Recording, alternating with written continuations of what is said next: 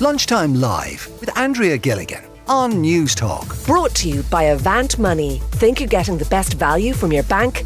Think again. Now, Linda is on the line in County Meath. Linda, why did you get in touch? Hiya, Andrea. I got in touch to talk about my mother and her story. My mother was a foundling baby. And for those who don't know what foundling is, the name foundling is a term that was given and is still used to describe a baby who was abandoned and found. So my mother was born in 1939 and she was abandoned at just a few days old and found in a garden, wrapped in a blanket. Now, it was 1939, and it was just literally a few months before the war broke out. So the parents were never found, and she was adopted. And she searched her entire life. She didn't find out she was adopted until she was 14. She found out by a stranger in a church hall. A woman walked up to her one day and told her that she knew who she was and that she was adopted.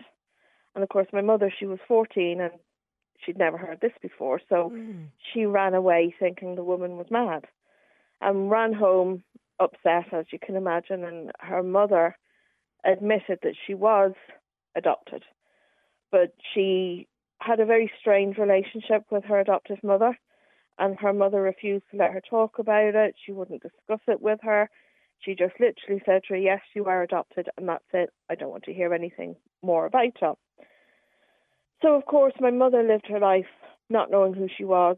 It almost destroyed her.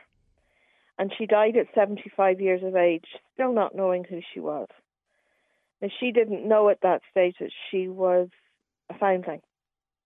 Okay. But it tore her apart, basically, not knowing her name, her identity, and, you know, her name was a massive part, a massive source of upset and stress for her. And when she died at, like I said, age 75. And I took up the search. It was actually, I was at the grave and looked at the headstone, and I looked at the name and I thought, you know what, that's not right. And I knew what a big deal her name was to her. So I promised her that I would take up the search and I would keep looking, and that's what I done. It was a 6-year search, and it was very long. It was emotional, and I discovered by chance. I found it's a long story, but I found the articles from 1939. I had social workers involved as well, and they found her birth name, but her parents were unknown, were listed as unknown, and I got her birth certificate. And I couldn't understand why her birth parents were unknown if they had her name. And I discovered then, when I got the birth certificate, in the margin of the birth certificate, it said somebody had written foundling baby, put up for adoption. And then I researched foundlings, and I realised that she was a foundling. And I looked back on newspaper archives and discovered the articles that were in the local papers at the time. And it was a baby girl found in 1939 at just a few days old. And the courts gave her the name, my mother's name, Christine E. Barnes, was the name they gave her. So it was a given name by the courts. And nobody knew, not even my mother knew. It was very strange, because I felt like I was delving into a part of my life, my mother's life, a very private part of my mother's life that even she never knew about. But I wasn't happy to stop there, because I knew that my mother craved a family of her own her entire life, and she always wanted my sisters and I also to know her family, because we knew my dad's side, but we never knew her side. Yeah. So I kept searching, and I thought, well, there has to be living relatives, living families. So my sisters and I have 2 sisters, we done DNA tests. There's DNA companies out there that allow you to test, and they match you up with people who share DNA. And my sister's test came back, and they matched up with thousands of people. But of course, my mother's name was a given name. So it wasn't a name that linked to any bloodline. So it was almost impossible. And I felt I nearly gave up at one stage because it really was like looking for a needle in a haystack. Yeah. But then my results came back and I had a first cousin match. And I looked at it and I got very excited because a first cousin is close enough related that you would recognise the surname. And my dad's, I know all of my dad's side.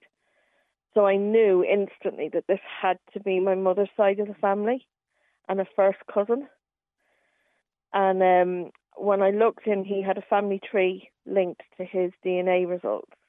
And I looked at his family tree and I thought, right, well, if he's a first cousin, then we share grandparents. So I looked at his grandparents and I realised that his father's parents lived on the road behind where my mother was found. I went on to Google Maps and looked up the addresses because I found the census records. Yeah. And I looked up the addresses and I discovered they lived on the road behind where my mother was found. And then it all unravelled after there and I got in touch with my cousin, my new cousin now, as I call him. And it all unravelled there and the DNA results that I had all matched up to his family and other cousins that also done tests. So I found my mother's family. And it's amazing because, like I said, my mother was given a name by the courts. It wasn't a bloodline. And everybody knows, like with adoption, when somebody is adopted, there's a file with a name somewhere that will link them to their family. But with a foundling, there isn't. So it was very hard. But I guess, sorry? No, I wanted to, what kind of a response did you get, Linda, when you contacted your cousin, your first cousin, in the first instance? I was very nervous because I knew that this was his grandparents. I never knew them, obviously, but there was a possibility that he knew them, he loved them, and didn't know anything about Mum. And if he was close to his grandparents, I knew this would come as a shock to him to think that his grandparents would abandon a baby. You know, some people will accept the fact that maybe an ancestor of theirs gave a child up for adoption in those days. But I knew that it might come as a shock. So I just explained to him that my mother was an abandoned baby, and that if we are first cousins, then there's a strong possibility that we would share grandparents. But I also made it very clear that, you know, there was no judgment, that they had their reasons, and my sisters and I respected that. You know, it was different times that we lived in. And luckily, he came back to me very interested. He said that he was shocked but not surprised because there were aspects of his grandparents' life that never really made sense to him. So in that there was two children. They were married, and there was two children when my mother was born. And between the years 1936 and 1942, they claim to have lost two children, two babies at birth. So my mother was born in 1939, so the times tallied. Their marriage broke down in the early 50s. Now, it was 1954 when that woman appeared to Mum and told her she was adopted, and they lived in the same, like it was Gillingham in Kent, and they all lived in that same town. Okay.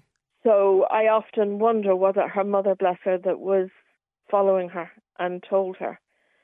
But he's been amazing, my new cousin.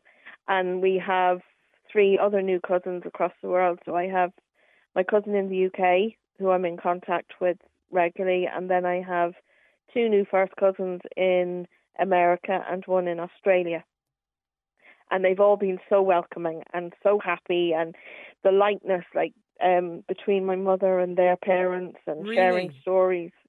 Yeah, it's lovely, and it's just like having another piece of my mother in the world, which is amazing. Yeah. Were your did your cousin, like, had he a good relationship with your grandparent, with his grandparents? Like, what, can you give you a sense of what they were like? there was a distance between them and their grandfather. He never knew what happened between his grandparents, but he knew that there was problems, and his father never really got on well with his grandfather. So he was close to his grandmother, but not his grandfather. Okay. So there was definitely, and nobody would talk about it. It was a kind of a subject that was just not discussed. Yeah. Do you feel a sense of, like, was it a sort of a sense of closure or achievement? Linda, I know you promised your mum that you'd keep up the search. Like, I mean, when you found all of this, like, how did you feel? It was surreal. It's like I said, I felt like I was somehow invading my mother's privacy, because it was a part of her life that she never knew about, and I knew how important it was for her to find out the truth. So in that respect, I was thrilled. But at the same time, I felt so sad for my mother, because I had watched my mum struggle with her emotions because of her adoption and because of her start in life. I mean, her being adopted for my mother and for anybody can be difficult. Not everybody has a difficult adoption. Some have an amazing adoptive parent. But for my mother, she had a very difficult time with her adoptive mother. And so it was, she craved a mother's love her entire life. And she never knew that. She never knew a mother's love. So that was hard. So I felt like, in some closure, I suppose, is one way of putting it, that I had finished what she had started. But for instance, my mother, when she was 29, she had her first child. And that was the first time that she ever had anybody in her life that was biologically part of her. When the nurse told her that my sister looked like her, that was the first time anybody had ever been able to say something like that to her, because until then, she didn't look like anyone. So that feeling that she had was immense. Her need to know who she was immense, to find family. She craved a sister. She craved family. She just wanted to know who she was. And it's something that a lot of people don't understand, is that with adoptees, and it's the one thing I've learned through my search, that, like I said, nowadays things are so different, so very different. But the one thing that never changes is a person's need to know who they are. Linda, it's a remarkable, just listening to your story, it's so fascinating, and I can, the effort and the journey that you went on, as you said, it took over like a 6-year period. I mean, it's just incredible and great that, you now talk about having that sense of connection with your family and your cousins and abroad. Linda, thank you so much for reaching out and for joining us today on the programme. I'm sure there's many other people that'll take a lot of inspiration from what you've said today. No problem. Can I just say just one thing before you go, and that is to anybody that's on their own search and that is thinking about giving up, don't. Because I nearly did. And all I had, literally, was a bit of spit in a tube, and I found them. If I can do it, so can anyone. Linda Buckley in Meath. Linda, thanks a million for joining us in the programme today. Thank you. Lunchtime Live with Andrea Gilligan. Brought to you by Avant Money. Weekdays at midday on News Talk.